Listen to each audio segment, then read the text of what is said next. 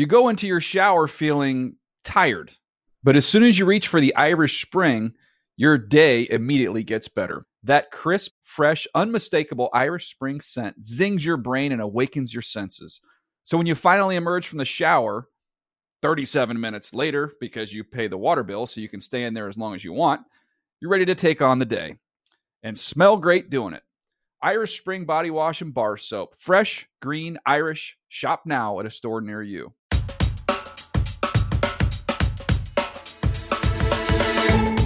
Hi, this is Commissioner Roger Goodell, and this is the NFL Report. This is the NFL Report. I'm Steve Weitz with my guy, James Palmer. James, this was kind of the lull week before the Super Bowl, but not here on the NFL Report. No, we have plenty coming up. No. We have got Mitchell Schwartz, a former offensive lineman for the Kansas City Chiefs who played in the Super Bowl. He'll be here. We've got our own Brian Baldinger. You know what it is, Baldy's favorite films. And Jeff Chadia. All season long he was talking about the MVP week to week, but we've got all kind of postseason awards, JP. I love it. I love when we battle it out with Jeff. That's my favorite thing to do. It usually, somehow involves Michigan and Ohio State, which is my least favorite part. And speaking of Michigan and Ohio State, an Ohio State alumni in Nick Bosa had some really interesting words for Brock Purdy in the locker room after the NFC Championship game. So the fact that you just are doing this blows my mind. All of us, bro. All of us. It's crazy. Did you think you'd be this good? I think I've asked you this before. I know, but did you, how much confidence did you have? Because I was the second pick of the draft, and I lacked confidence at times. Part of the game, but... I met your brother.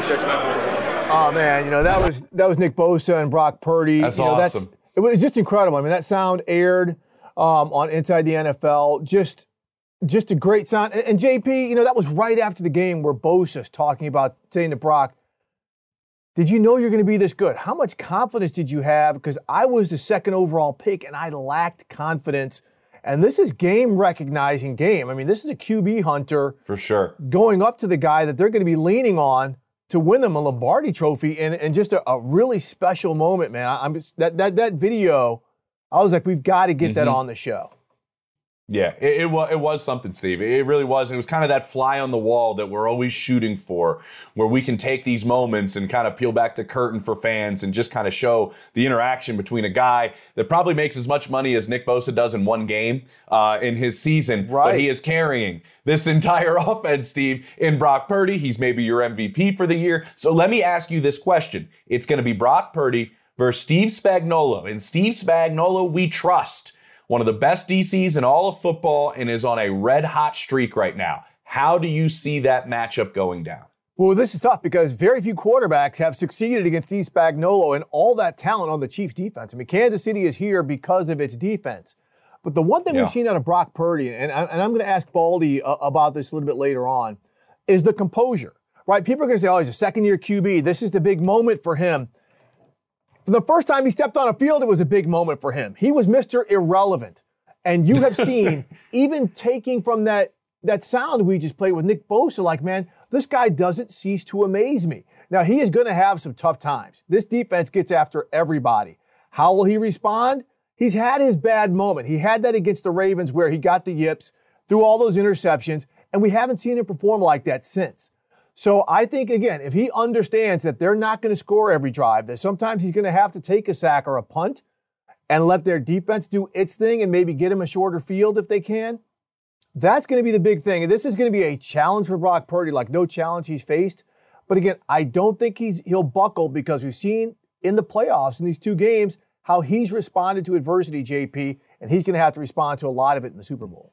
He didn't buckle in his very first start when he came in for Jimmy Garoppolo. I think that was against a Miami Dolphins team that just blitzed him mercilessly as soon as he got onto the field. And Kyle Shanahan thought he handled that brilliantly right from the start. I think it's his mind that obviously we're all focused on. Remember, I know the S2 test has been really scrutinized after C.J. Stroud and what happened with him this year, but his scores were through the roof. Brock Purdy's were right up there with Joe Burrow or Patrick Mahomes in terms of how he processes information. I think he's going to need to do that and rely on that very early with all the different looks Steve Spagnuolo gives you in terms of the pressure he brings you. What I do want to see is if he starts better. And that's what the Chiefs have banked on in the postseason, is getting these quarterbacks to maybe make a mistake early. It's what they wanted to bank on with Lamar Jackson, Steve, that it was his first time in an AFC title game. Maybe he'll make a mistake early. Maybe he'll try to do too much early and we can capitalize. Lamar turned it over 3 times. I mean, well, the offense for 3 times. He had 2 of them. That's what they're going to look to do to Brock Purdy early. Does he get off to a better start than what we saw in the last couple of postseason games? All right, let's move this one on to another matchup. This is one of your favorite ones, Steve. L'Jarius Sneed, maybe the best corner in football, versus Deebo Samuel. Oh, baby. Because we know he shadows the number 1 wide receiver regularly, Steve. What do you see here with this matchup? I can't see him being able to do that. That's because Kyle Shanahan is not going to have Deebo play as a static receiver. He's going to move him all over the field. Remember, Deebo plays in the slot. Sometimes he lines up as a motion running back. Sometimes he lines up wide. They fake the screens. They do all kinds of things. Deebo is actually going to be a coverage dictator. Where they line him up and how Snead plays him or doesn't play him is going to tell Brock Purdy, who you said processes, hey, check into a run here, check into a different pass pattern here because of Deebo. He's going to be used as that chip, again, that's going to determine where L'Jarius Sneed, a great player, plays or doesn't play, and that's going to tell Brock Purdy in this offense what to do. I love it, Steve. Remember what L'Jarius Sneed has done this entire season, and that has been get physical with wide receivers at the line of scrimmage. I want to see him get physical with Deebo Samuel at the line of scrimmage because that's what LJ kind of hangs his hat on. That's going to be the battle to see. But also, I could see him on Brandon Ayuk plenty. That is a number 1 type wide receiver that you could see him lining up against regularly in this game. It's going to be fascinating to see how Steve Spagnuolo dials things up for these entire group of skill position players that Kyle Shanahan has at his disposal. How about Travis Kelce versus these Niners linebackers, Steve? Yeah, this is to me, this is a huge edge for Kelce. Not so much because Fred Warner and Dre Greenlaw can't handle him, but the Niners DBs are small. Ever since Talanoa Hufanga went out with that season-ending knee injury, they are smaller defensive backs. Now, they played against big tight ends, but I think the coverage is going to come down to the linebackers, and that's where Kelce, we saw it against the Ravens and a couple other times, a route like this, where he took Kyle Hamilton outside, took him out of his comfort zone in the middle of the field, and had some favorable matchups. So I think we're going to see the Chiefs do that if you see the Niners linebackers, again, Greenlaw and Warner, match up against him. I think the formation we're going to keep our eye on, Steve, with this is when the Kansas City Chiefs put 3 tight ends on the field. They've been doing this in the back end of the season, in the postseason. That allows them to do exactly what you just said. They can put Travis Kelce out wider where somebody is not as comfortable usually, whether it is a safety or a linebacker, in playing out in space. Because what happens is if you keep multiple linebackers on the field, and the Chiefs have told me this, we are going to throw out of that regularly. And then these linebackers are going to be in coverage. And then if you take those linebackers off the field, you mentioned the size of the guys in the secondary, that's when you see Isaiah Pacheco and they run the football consistently. But Fred Warner has been playing out of his mind. I think he's been absolutely phenomenal.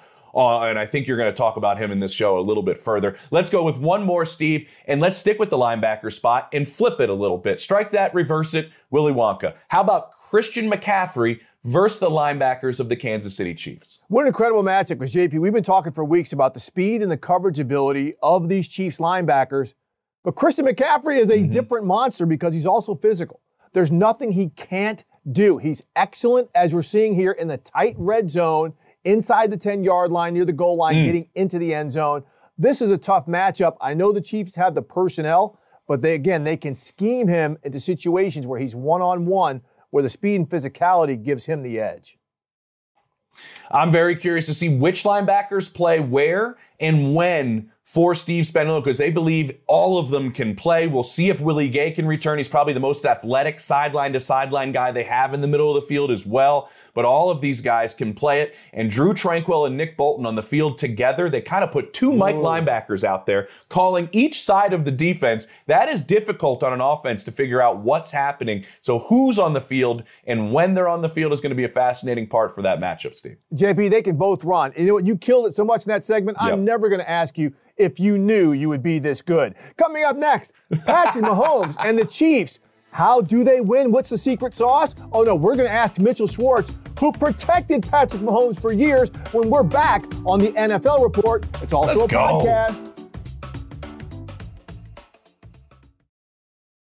You go into your shower feeling tired, but as soon as you reach for the Irish Spring, your day immediately gets better. That crisp, fresh, unmistakable Irish Spring scent zings your brain and awakens your senses. So when you finally emerge from the shower, 37 minutes later, because you pay the water bill so you can stay in there as long as you want, you're ready to take on the day. And smell great doing it. Irish Spring Body Wash and Bar Soap. Fresh, green, Irish. Shop now at a store near you. It's time for the lead block presented by T-Mobile for Business. A sport as fast as football deserves America's fastest 5G network. Businesses go further with T-Mobile for Business. Hey, let's go! How bad do you want it? Mahomes to throw against a four-man rush. Fires it near side to Kelce. Comes back to the ball. Go all day, boy! Great job! Good tackle, boy! You can doubt the Chiefs. You can disrespect the Chiefs. You're going to have to deal with the Chiefs. Yeah! Hey, hell of a year, man. Hell of a year, man. Hell of a player. I love you, brother. Damn, it never gets old, man. It never gets old. Welcome back to the NFL Report. Steve Weitz, James Palmer with you. We are now with Super Bowl champion, former Chiefs right tackle, Mitchell Schwartz, the thorn, Steve, in Von Miller's side. Von could just never figure out the way Mitch played. Mitch was brilliant against one of the best pass rushers we've ever seen. It was awesome, a matchup to watch repeatedly in that AFC West. Mitch, thank you for joining us. Yeah, thanks for having me. I missed those days playing him. Not the stress that came with playing him, but it was a fun matchup. Hey, Mitch, as we get started, I mean, this is kind of a tone setter. What is Andy Reid? I mean, both teams are going through it, but this bye week, this kind of prep week, what are these players going through? What are the coaches going through? So when they get to Las Vegas or the side of the Super Bowl, when there's all these other expectations and demands, that the groundwork has pretty much been laid. So this is actually a much different, quote unquote, bye week for Andy Reid than his normal bye weeks. I think we all know the record coming out of a bye, how good he's been, and he usually gives guys the full week off. Back when he first started doing it, I don't know what the CBA allowed. These days, you have to take at least 4 consecutive days off in a row. But he'll basically have you in for a Monday meeting, kind of go over things, and see you next Monday. Be safe. Try to work out a couple times if you can. This week is the complete opposite. He has you in, and it's basically a game plan week. Now, it's not like the full schedule of what a typical Monday through Saturday would look like, but he wants you to get all your kind of incidental stuff in terms of planning and tickets and hotels. All that stuff should be done by the end of today. Just kind of get it out of the way. Then you don't have to worry about it for the next week and a half. And then you turn the page on that and come tomorrow. It's almost like an in-season Wednesday, Thursday, Friday in terms of what a game plan would look like. So by Saturday, the end of Saturday, you've gone through what you normally would go through in terms of a full game plan against the opposing team. So you can, take your travel day on Sunday, get down to Vegas for the team this year. And then on Monday, you can start up and you're not starting from scratch. It's not like a normal bye week where you're kind of coming in fresh and now you're going to turn your eyes on what the opponent's going to do. You're going to get to the site and you're going to have had a full week of preparation already in. And so the game plan obviously changes a little bit and there's some tweaks. And, we actually didn't like the way this thing looked last week. And, maybe Pat likes this thing better and Travis is better at this thing. And you watch a little more film and you find another tell or another little key and you alternate. But you're getting to the site and you've got a full week of practice and that full understanding of the team you're going against. And so it's actually a pretty cool way to do it, a little different than most of the guys are used to in terms of what a normal bye is. And so more work than you're used to, but also makes the week of the Super Bowl a lot more easy flowing. And with all the distractions down there, that's what you need. Mitchell, you've been through a Super Bowl week once you get to site with Patrick Mahomes and Andy Reid? I'm just thinking of their offensive minds. You mentioned some tinkering that may happen, but are those two kind of just, is it always going, even though there is a game plan in? How much changing do you see them kind of moving around, even though everything's in place before they get there, those last several practices?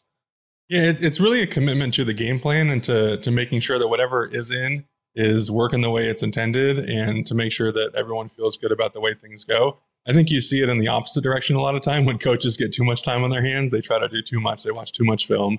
Oh, this thing would be great, and this team did this a couple years ago. But there's a reason coach has the record he does coming off of extra time, because he is so good at the initial game plan in any normal situation. We obviously know he's one of the best coaches and offensive minds of all time, but you give him extra time and it's not like he's trying to do too much. It just gives him more preparation to hone in on those small details and ways he can exploit the defense. So those guys can't shut it off. I mean, they are so good at what they do because their mind is always churning and they're always trying to look for that edge and watching more film and all that stuff. But they also have such an incredible ability to not tinker and to not kind of mess with the foundation that they build when they do have the extra time. And so there's a little bit of a blend of some new stuff, but for the most part, it's just kind of trusting the initial game plan, trusting what you've seen on film, and knowing that, hey, we've now prepped this for 2 weeks, so we're even more prepared. I'm so glad you said that, because we have seen, Mitch, the paralysis by overanalysis because of the additional time. I want to go to something you looked at, the offensive line. We saw during the season, they had the penalties. They had issues in pass pro. But over the past month, with the commitment to the run, they really have seemed to kind of come together, and you don't see those mistakes that you saw. Do you attribute that to maybe them running the ball more? I mean, Andy Reid has committed to the run in the playoffs, where they've got 56 runs the past 2 games. Do you think that has helped this offensive line come together? It's a great point, because I think the biggest difference in watching this team over the past month from that Raiders game is the offensive line and how well they're playing and how physical they're playing up front. And there's a little bit of a give and take in terms of the run game. Coach is going to call his runs. Obviously, he's historically been a pass-heavy guy compared to some others. But he likes to call his runs. He likes to challenge the O-line. He gets into critical situations and he'll put it on the offensive line's back. But the O-line has to succeed, and you have to make coach want to keep calling runs. If you start the game plan and you're saying, hey, we're going to run, 6 out of the first 8 plays, we're going to establish our physicality, we're going to put it on him. If those 6 runs only get you, 8, 9, 10, 12 yards, he's not going to keep calling it. He's not a dumb guy. He's going to go with what's working. And so it works both ways. I'm sure he challenged the offensive line. Hey, we need to step up our game. We need to get back to being as physical as we know how to be, especially come playoff football, because, most of the playoffs are going to be won in the offensive and defensive lines.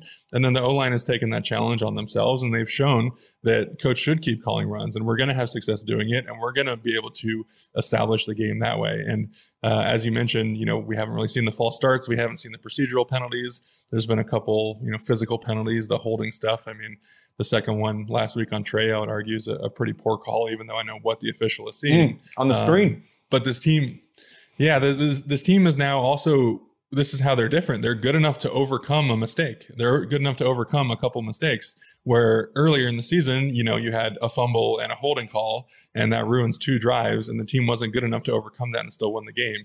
But at this point, the team is good enough to do that, and that has been a really fun aspect to watch as well. Mitchell, you were day in, day out with Patrick Mahomes for several years, putting up numbers that were just blowing our minds. This offense was high flying, and it was going deep, and it was unbelievable to watch. But last week, Travis Kelce said right now, with everything that this offense has been through, is the best he's ever seen Patrick Mahomes play right now, even though the numbers aren't what you played with. Being as close to studying this team as you are, Mitch, is Pat at a different level right now with everything that he's kind of found a way to overcome? Take us inside the day-to-day with him in terms of how he finds ways to win. I think so. And this is honestly a point I've made over the past few years, is these quarterbacks keep improving mentally. And, you can kind of keep improving, maybe not linearly, but as a quarterback, you just keep banking experience and experience and experience. And you get to a point where you can watch all the film that you typically do, but there's just a feeling in your body that I might not have seen this, but a few years ago, this team got me on this thing, and I just know how to react in the moment. And when Pat was lighting up the league his first few years, he didn't have all that experience. We talk about these kind of older quarterbacks to become so quick with their decision making, Peyton Manning, Tom Brady, Drew Brees. Well, we talk about that once they get into their 30s, and Pat's still in his late 20s. So he's going to keep improving mentally. And so that's what Travis is talking about. That mental game has continued to improve. And I would argue that the physical game, the rest of the offense, I wouldn't say regress, but it's different than it used to be, and maybe not quite as easy as it used to be. And guys aren't quite as open, and there's not as much space created, and defenses know how to defend this particular offense a little bit better. So he's able to blend the mental aspect of 6 years of playing football now and 6 AFC championship games, 4 Super Bowls, with all the physical traits. And there have been a couple rough times, a few years ago, the start of the season, and kind of the too high shell look, and the Chiefs, solving it, quote unquote. And he had to change his game a little bit in that perspective. This year, some rough patches with the receiver room, with the offensive line room, with really the entire offense not being on the same page, and guys taking turns making mistakes. He's had to overcome that as well. And so he's able to take, for him, what looks like a bad stretch is still really MVP level football, and combine that with his otherworldly mental capabilities. And so I do think this is the best version of him, because he's got the most experience he has. Physically, guys are typically in their prime at the age that he is. He's probably as healthy as he's ever been in the playoffs. And we've seen this over 3 weeks. He's been, I'm not going to say flawless, but he's been pretty close to flawless, especially from a physical perspective when you look at where he's putting the ball and how he's kind of throwing guys open. And case in point, that first touchdown to Travis. And Mitch, you talk about the experience. The last question here, we only have about 90 seconds. But Pat said after that game, he doesn't have to do certain things because he knows he has the defense to bail him out. This is a defensive team. The Chiefs are here because of their defense. What about what you've seen from Chris Jones and some of those guys at all 3 levels that gives you, faith that they can stop this 49ers offense and get another Super Bowl? I think the physicality that they're playing with on all 3 levels, typically a defense has a strong suit, and maybe it's the defensive line. When we faced San Francisco the first time 5 years ago now, it was their defensive line. Their secondary was awesome, but the defensive line was the calling card. Well, with the Chiefs, they're able to do that on all 3 levels. They do have a great D-line, and Chris Jones leading that. Bolton, the way Drew Tranquil's playing, William, assuming he's going to play.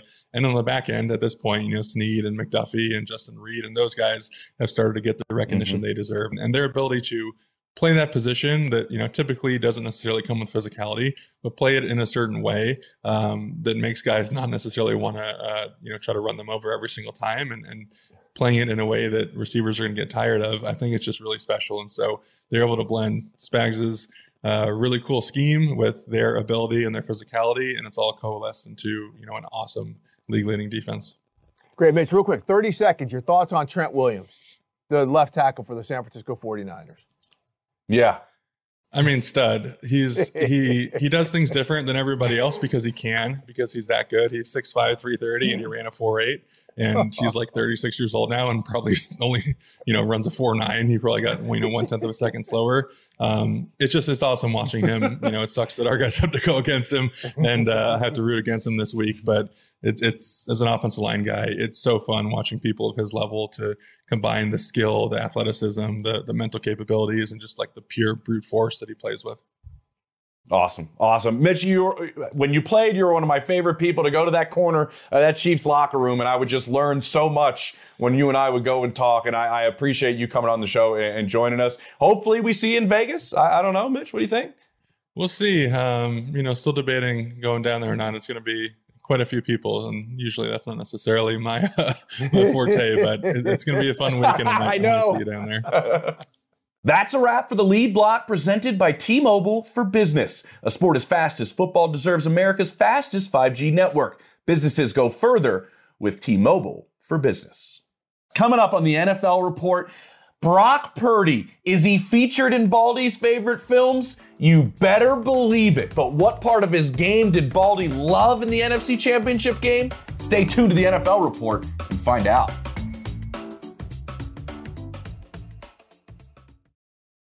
You're listening to the NFL Report podcast, but you can watch me, Steve Wyche, and my co-host James Palmer on the NFL Report at 7:15 Eastern Time on Mondays and Thursdays on the NFL app and free streaming platforms on the NFL channel on Roku, Tubi, Peacock, Pluto TV, and other free streaming apps.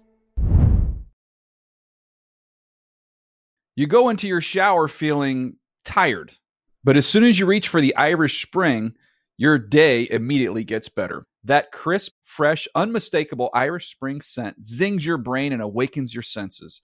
So when you finally emerge from the shower 37 minutes later, because you pay the water bill so you can stay in there as long as you want, you're ready to take on the day and smell great doing it. Irish Spring Body Wash and Bar Soap. Fresh, green, Irish. Shop now at a store near you. Welcome into Baldy's Favorite Films. This week, Baldy's Favorite Films of the Week, the championship week. Steve, Baldy is here with us once again. I have my popcorn. And Baldy, let's start at the AFC Championship game, a game that we were both at in the linebacker position for the Kansas City Chiefs. They put 4 guys in there, and I remember having a conversation with their linebackers coach, Brendan Daly, pregame, where he said all 4 guys really can call this defense, can run this defense. Yep. There's no drop-off if Nick Bolton has to leave the field. It is a really deep group, and the Drew Tranquill signing might be one of the biggest small signings we saw in the NFL this year. I agree, James. And so they came out and they played big linebackers. You know, they played Leo Chenal, Nick Bolton, Drew Tranquill. And they crashed the Ravens' party in the run game, and they just were not going to let them shake loose. Now, Baltimore didn't stay with it very long, but it was a big part of Spags' game plan. And Drew Tranquill, he led the team in tackles, 8 solo tackles. He shadowed Lamar. He chased Lamar. When Lamar caught the pass that he threw, Lamar scores a touchdown if Drew Tranquill doesn't dive and tackle those feet of his before he got going. I mean, it's kind of one of the hidden plays in the game. His effort and hustle, because originally he was rushing a passer, and then he circled back, and then once he saw what Lamar was doing, he was the last one to be able to get to Lamar on that play. Yeah, there was a whole lot of green in front of Lamar. Isn't it crazy how Tranquill had such a productive season with the Chargers, and they just kind of let him go out there, and the Chiefs were like, thank you, because we know what he did to us. Okay, Baldy, go ahead, JP. They were surprised, Steve. The Chiefs were very surprised that they were able to get Drew Tranquill. I mean, they were blown away and jumped at the opportunity, I was told. I'm sure they were. He's still the Chargers' best linebacker. He's still their best linebacker. Okay, so Baldy, but going into the Super Bowl, I mean, before the game, they lost Derek Nottie. He wasn't scheduled to play. He had the triceps injury he suffered against the Dolphins. Yep. But then they lose Charles Omenihu, who has been crushing it for the past few weeks and then, now they're getting ready to play his former team, the Niners, where he stood out big time in the postseason last year. That is a significant blow, especially since Omenihu would have been going up against Trent Williams in this game. No question about it. In fact, I did a little video on Charles. He hit me up after I did it. I felt bad because you're right. I mean, he was a former 49er. I talked to J.J. Watt about it before the game, James, when I saw him down the field. And, I thought when he went to San Francisco, I thought Charles really took a step up with Kasarik coaching him. And then he hit free agency, and Kansas City said, we want this guy. He's an improving player right now. His stock is on the rise, and he's been a situational pass rusher for him all year. He gets the ball out of Lamar's hands. I think he got hurt on that play. Yep. And now, after a really good postseason with the 49ers a year ago, he's not going to be able to play in this game. He's going to have to watch it. It's just one of those unfortunate things, because I thought he played his best football in both San Francisco and then this year in Kansas City. Yeah, I was talking to him in the locker room, Baldy. He was very optimistic, hoping that this wasn't going to be major, because he was like, after those games in the beginning of the season he missed with the suspension, he was like, I'm just now figuring out what Spags wants to do with me. Yeah. And I'm being able to really click. And it's been a sack city down the stretch, but now they're playing without him, and maybe a little bit less getting after Brock Purdy, maybe more falls on your corners. And I had a conversation with Spags after the game. He said, I don't think you can play in this league without great corners anymore. I just really don't think you can. And they have a duo in Trent McDuffie and L.J. Snead that are just maybe the best duo in football. But it's not just the two of them that stood out to you in that AFC title game. No, it was Jalen Watson. It was Joshua Williams. It was all of them, all 4 of them. Justin Reed at certain times. I mean, they used him to blitz quite a bit. But, they basically were on an island against Odell Beckham and Zay Flowers and Rashad Bateman and Nelson Aguilar. And they took shots to all those guys down the field. Lamar did. And they defended every one of those deep shots outside of one where there was a little bit of a breakdown. But, they've got length. They challenge the receivers. They have all year. If they have to play on the island, they seem like they're just fine with it, James. We saw them all warming up before the game. Spags doesn't like this at all. But they all have that T-shirt on. In Spags, we trust. I hit Spags up. I'm like, I need one of those T-shirts, Spags. And he goes, I hate those shirts. I want to get rid of them. Because, it brings attention to them. But that's what the players feel about them. Because, honestly, even going back to last year, guys, for those guys I just mentioned, they were rookies a year ago. Yep. And they're all on the field. And you go, how many coaches could get 4 rookies in the secondary up to speed, in a rookie season and play in a Super Bowl and play well in a Super Bowl? Those guys are all like they're all in the front row. They're all, they must all be taking notes because they don't break down on the back end. They're very, very sound in what they do. And so as much as they do, which is a lot, they don't break down. And that's a great testimony to Spags' teaching. And Baldy, they're great open field tacklers, which is a lost skill with some teams in today's game. And that's going to be crucial because we know the catch and run ability of Deebo Samuel and Brandon Ayuk and George Kittle and guys like that. But let's take it to the 49ers because you noticed something on film about the interior of their defense. Remember, I was texting you during the game like the Lions' offensive line is putting on a beatdown clinic. What did you see that kind of got your attention about the interior play of their defensive front that's got to get better? Well, first of all, they didn't get off blocks, Steve. Okay, so you're not beating blocks. You got to play fast. You got to defeat blocks. And I thought they were catching blocks and not defeating them. That comes down to a couple basic things. It's playing with low pad level. It's stacking and shedding. Like I didn't think they were good at it. And then you could say any name at defensive tackle, whether it was Kinlaw or Hargrave or Armstead or Gibbons. I didn't think any of them played well in the first half. I didn't think they were getting off blocks. I thought they were on the ground too much. And I didn't think Chase played particularly well either. No. So I think they all have room. And then the other part, though, not because they weren't playing, they didn't have good run fits either. Fred Warner's going this way, Oren Burks is going this way, and there's David Montgomery going, right down the 101 freeway for 15 yards. So I thought the run fits have to get a lot better before Super Bowl Sunday because Isaiah Pacheco has proven, and the interior of that Kansas City Chiefs offensive line with Creed Humphrey and Trey Smith and Allegretti, we've seen that they're not afraid to go pound the ball in the belly of any defense. And so I would use last week's championship game as a training ground to saying this is not how we're playing Super Bowl Sunday. Baldy, with that said, we were all curious with Nick Allegretti. You brought him up. He fills in for Joe Thuney, the All-Pro at left guard. I think we were all wondering how that was going to hold up in this AFC title game, and now we're curious how that goes into the Super Bowl. You know you're going to get max effort from Nick Allegretti. You know you're going to get unreal effort from him. What did you see from his performance, though? Because he's probably going to have to do it again. I didn't see a drop-off. I did not see a drop-off. They still ran the same power plays where they're pulling him like they would Thuney up into the line of scrimmage. The combo blocks with Donovan Smith were solid. I thought in his pass protection inside against some massive people, that they have for Baltimore, I thought he was solid. And really, sometimes you see a real drop-off when you go from the starter to the backup because Nick can fill in at tackle. He can fill in at guard. I thought his play was that of a starting quality, and that's a credit to what they're doing in Kansas City where there was not a drop-off at left guard.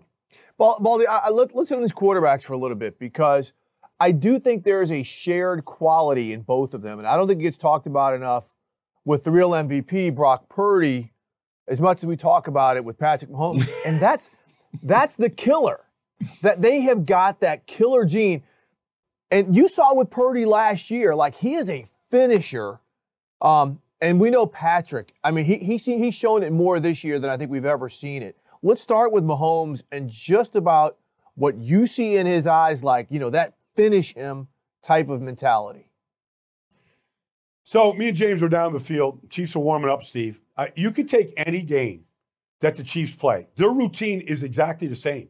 It doesn't matter if it's a misty rain in Baltimore and 35 degrees or it's 35 below zero in Kansas City. Mahomes comes out in his warm-ups, 3 hours for kickoff. He sits on the bench. He talks to the trainers, equipment guys. He's got his routine. About an hour and a half before kickoff, he just starts throwing passes. It's just ball toss, honestly. And, then they're all running the route tree. They're running every route. In fact, the route that Kelsey scored on, the little wheel, the out and up against Hamilton, they ran that route in pregame warm-up 5 or 6 times. And they do it every game. And my point, Steve, is there's just this relaxed feel about how Mahomes throws. It's nothing new. It's exactly the way he throws the ball in pregame warm-up and probably how he does in practice all week. It's a relaxed feel. He puts the ball right where he's got to put it. He's deadly accurate, and he doesn't have to think about it. It's just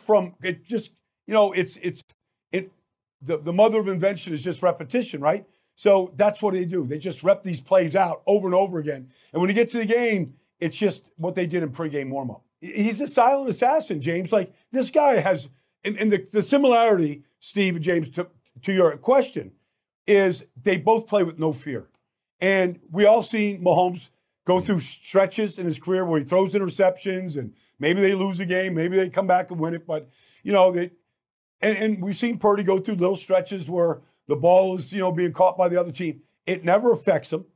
They come back even stronger the next series, and they flush it. It doesn't stay with them. And then those throws in the middle of the field that San Francisco loves, it reminds me of Kurt Warner and The Greatest Show on Turf to those receivers. Those dig routes in the middle of the field, a lot of quarterbacks don't want to make those throws because those throws can get tipped. Those throws can be intercepted. Those throws are into the jaws of the den of the lion. He loves those throws, and he layers them as well as any quarterback in this league. And that throw that he made early in the third quarter to Debo across the middle, right in the teeth of that lion zone, like he dropped that fifth step, he hitched, and he just let that thing fly with not 1 ounce of fear that he was putting that ball right on a tee to Tebow, and he's just running with it full speed on the catch. It's just, he's the silent assassin. Like, I can't wait for the matchup. All right, Baldy. Hey, man, we appreciate you. We are going to have you back on next week before we get ready to rock and roll. Have fun in Las Vegas. We will, too. Enjoy the bye week. Well, you'll be doing the Senior Bowl. We always appreciate you. Yeah. Well, Baldy, thanks again, man. Appreciate you, brother. Okay. Yep. See you out in Las Vegas, guys. Take care. Lions running back Jahmyr Gibbs is no longer in the playoffs, but he was dealing. Jeff Chadia, and James and I are going to be handing out the postseason hardware. Does Gibbs get some? Stay tuned for the NFL report. You go into your shower feeling tired, but as soon as you reach for the Irish Spring, your day immediately gets better. That crisp, fresh, unmistakable Irish Spring scent zings your brain and awakens your senses. So when you finally emerge from the shower, 37 minutes later, because you pay the water bill so you can stay in there as long as you want, you're ready to take on the day. And smell great doing it. Irish Spring Body Wash and Bar Soap. Fresh, green, Irish. Shop now at a store near you. The statement has been made for the MVP of the National Football League. MVP! Say it with me! Lamar has certainly set himself up to win the MVP. Prescott, what a throw and what a catch. Pull that up, put on the game. CMC blowing it up. Josh Allen, the beast, has been released. Brock Purdy. Mr. Relevant. Down and Purdy, baby. That is what you call an explosive offense. Touchdown, Lamar. This guy right here could win the MVP.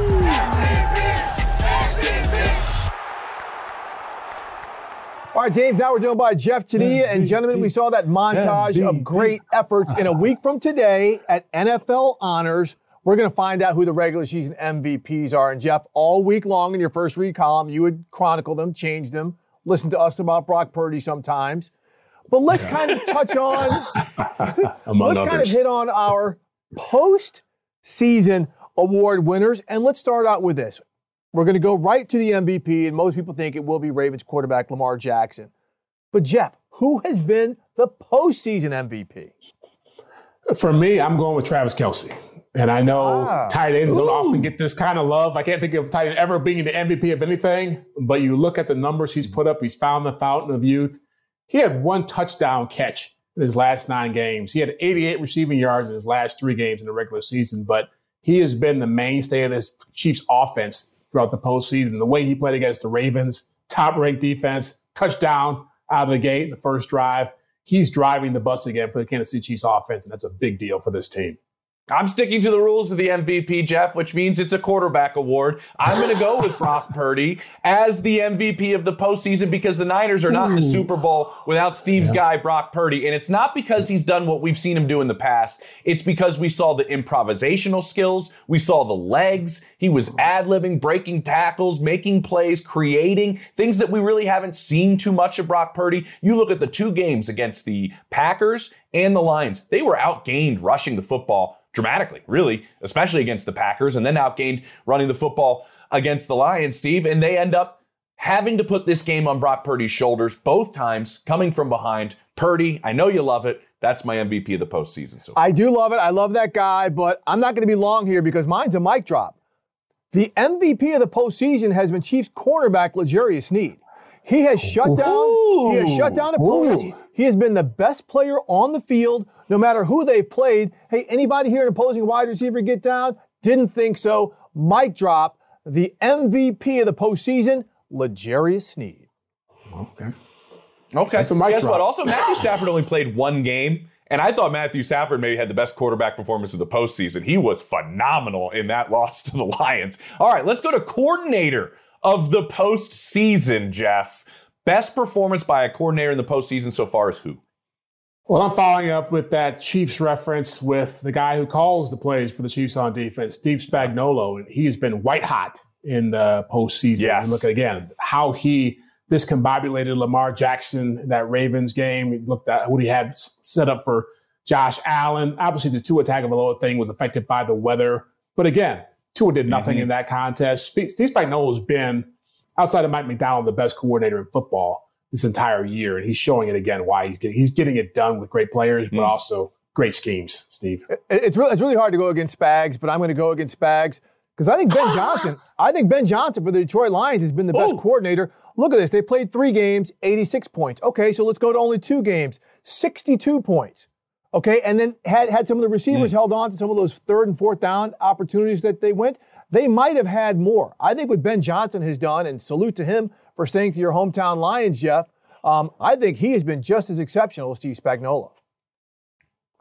I'm going to go with a little outside of the box here. You know that 49ers do not have an offensive coordinator, so I'm going to say Kyle Shanahan is my pick, even though he's the head coach. There's no OC there in San Francisco. Wait, let's talk about another guy, just like his quarterback, has gotten over the hump, Steve, late in games. Kyle Shanahan has been very methodical, playing these games out, not panicking in the second half.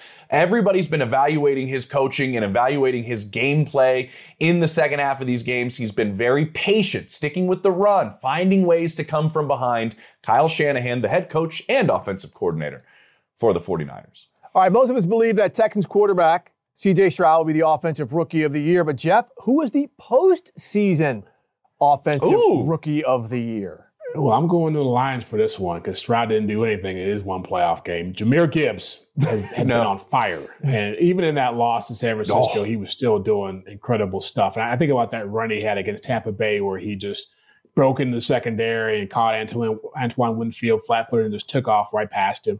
Everybody was talking about how Brad Holmes was crazy, the Lions general manager, for drafting a running back 12th overall. Guess what? It was the right choice.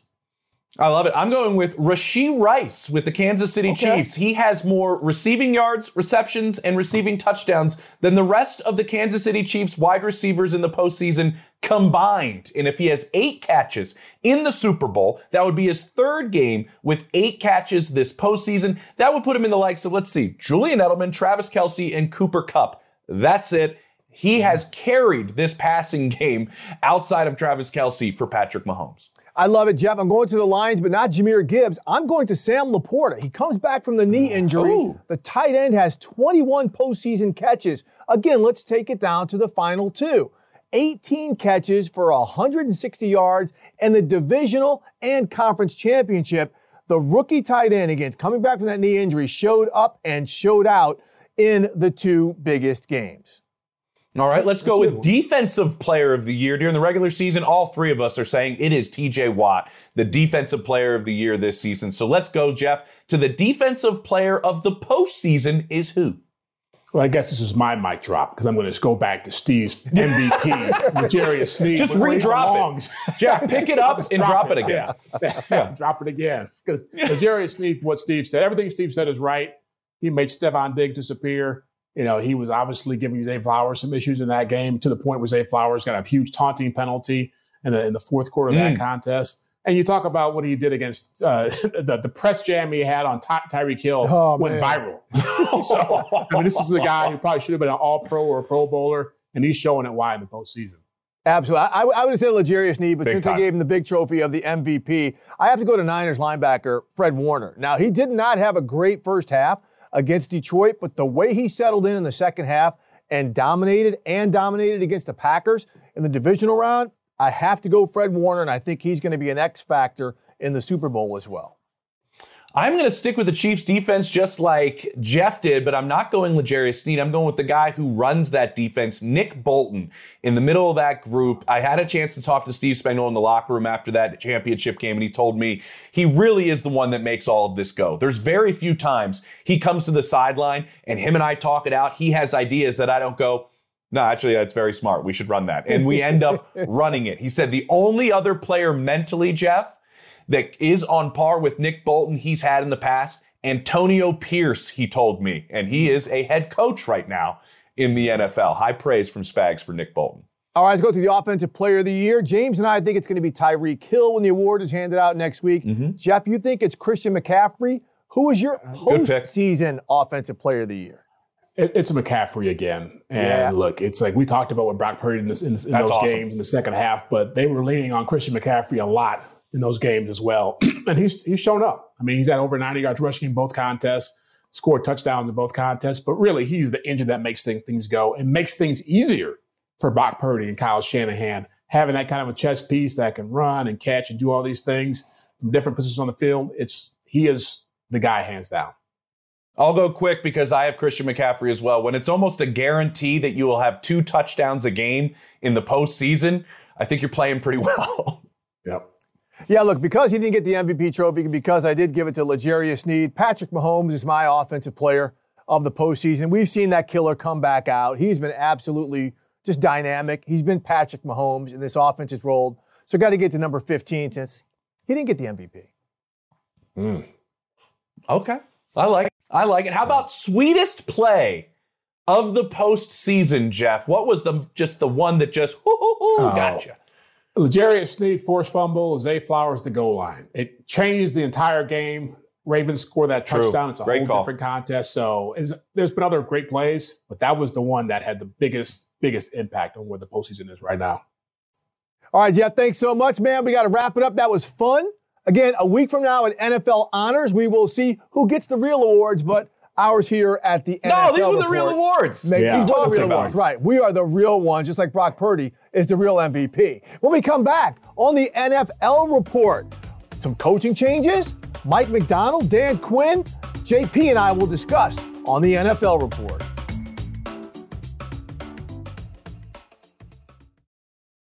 Hey, it's James Palmer, and you're listening to the NFL Report podcast along with myself and Steve Weish. But remember, if you want to see our beautiful faces, this is a show at 7:15 Monday and Thursday. That's 7:15 p.m. Eastern, and we are on the NFL app as well as fast streaming platforms. That's Tubi, that's Roku, that's Pluto, that's Peacock, all of those platforms, as well as the NFL.com/NFL channel. Find us all of those spots.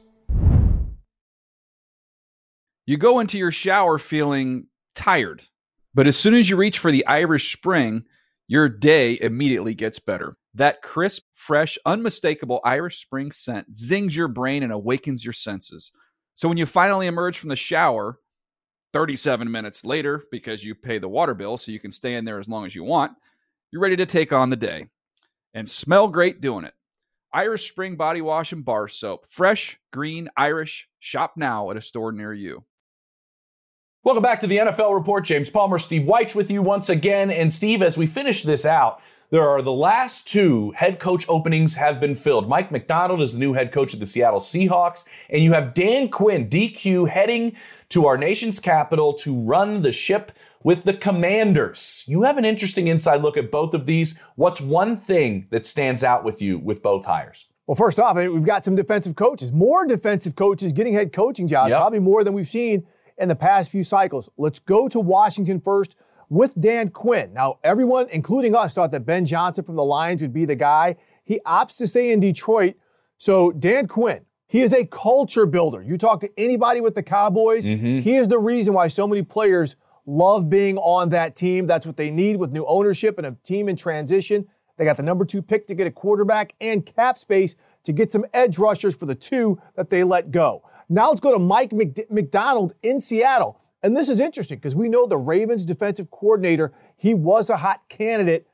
But who are the teams that really did numbers on people? The Shanahan and McVay tree. Oh, but not on McDonald. He I guess, coaches with that Shanahan-McVay tree, and that's Sean McVay, Brandon Staley, Zach Taylor, Robert Saleh, Mike McDaniel, Matt LaFleur.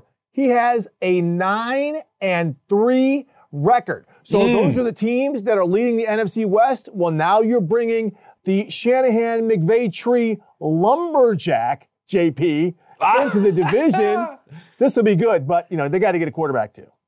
I love it. I'm going to talk about 2 guys here that didn't land a head coaching job, and maybe they're going to be 2 of the hottest guys coming in the 2025 cycle, and that's going to be Ben Johnson, who pulled his name out for the second year in a row in terms of not being available. He got a big raise, and he's, when he did it last year, Steve, and then he does it again this season. I don't think he takes a step back by any stretch. They had such a young offense, so many rookies contributed, and they're going to be a year older, and they may even be more dynamic as an offense. But what's fascinating with this is you don't stay the hot guy. It's an interesting take as we look at Ben Johnson, what I just said. But you don't stay the hot candidate forever. And how long is he going to wait? Sometimes these things don't last as long as you think, as being the guy everybody desires to be their next head coach. And the other one is Bobby Slowick, who's going back to Houston. He's almost doing everything that we saw Ben Johnson do a year ago, Steve. He gets a massive raise, to my understanding, to remain the offensive coordinator for rookie phenom C.J. Stroud. And now Stroud doesn't have to go through some things that we've seen guys like Trevor Lawrence or Justin Fields or Jalen Hurts go through, which is a new play caller and offensive coordinator in their second season. He gets to remain there with C.J. Stroud. This not only benefits, I think, Slowick, as he's a younger guy. This was his first dip in the water in terms of these interviews, but also benefits the Houston Texans and their star quarterback, C.J. Stroud. Yeah, those are great points because you talk to people who were in the interview process. Someone said Slowick was probably a year out, but we'll see. He's got all that talent. And then Ben Johnson, like you said, we've seen many coaches in the past say, I'm not going to go to certain situations. And next thing you know, we never hear from them again because they're not the hot guy. Coming up, JP, we do not have. We love saying hot guy. We do not have an NFL report on Monday. Boo-hoo, boo-hoo. But we will have a special one from Las Vegas at the Super Bowl. Now remember, we're typically on Mondays and Thursdays at 7:15 p.m. on Roku, Tubi, the NFL app, Peacock, Pluto, you name it. We're also a podcast, JP. Hey, JP, you got the great assignment. You get to watch the Chiefs plane land, right? Oh, yeah, I'll be at the airport just kind of stalking everybody out. But those 2 are sharp-dressed men that are going to be walking the strip in Vegas next week. We got a monster show for you from Vegas. Hot guys. Watch it. Listen to it. All of it.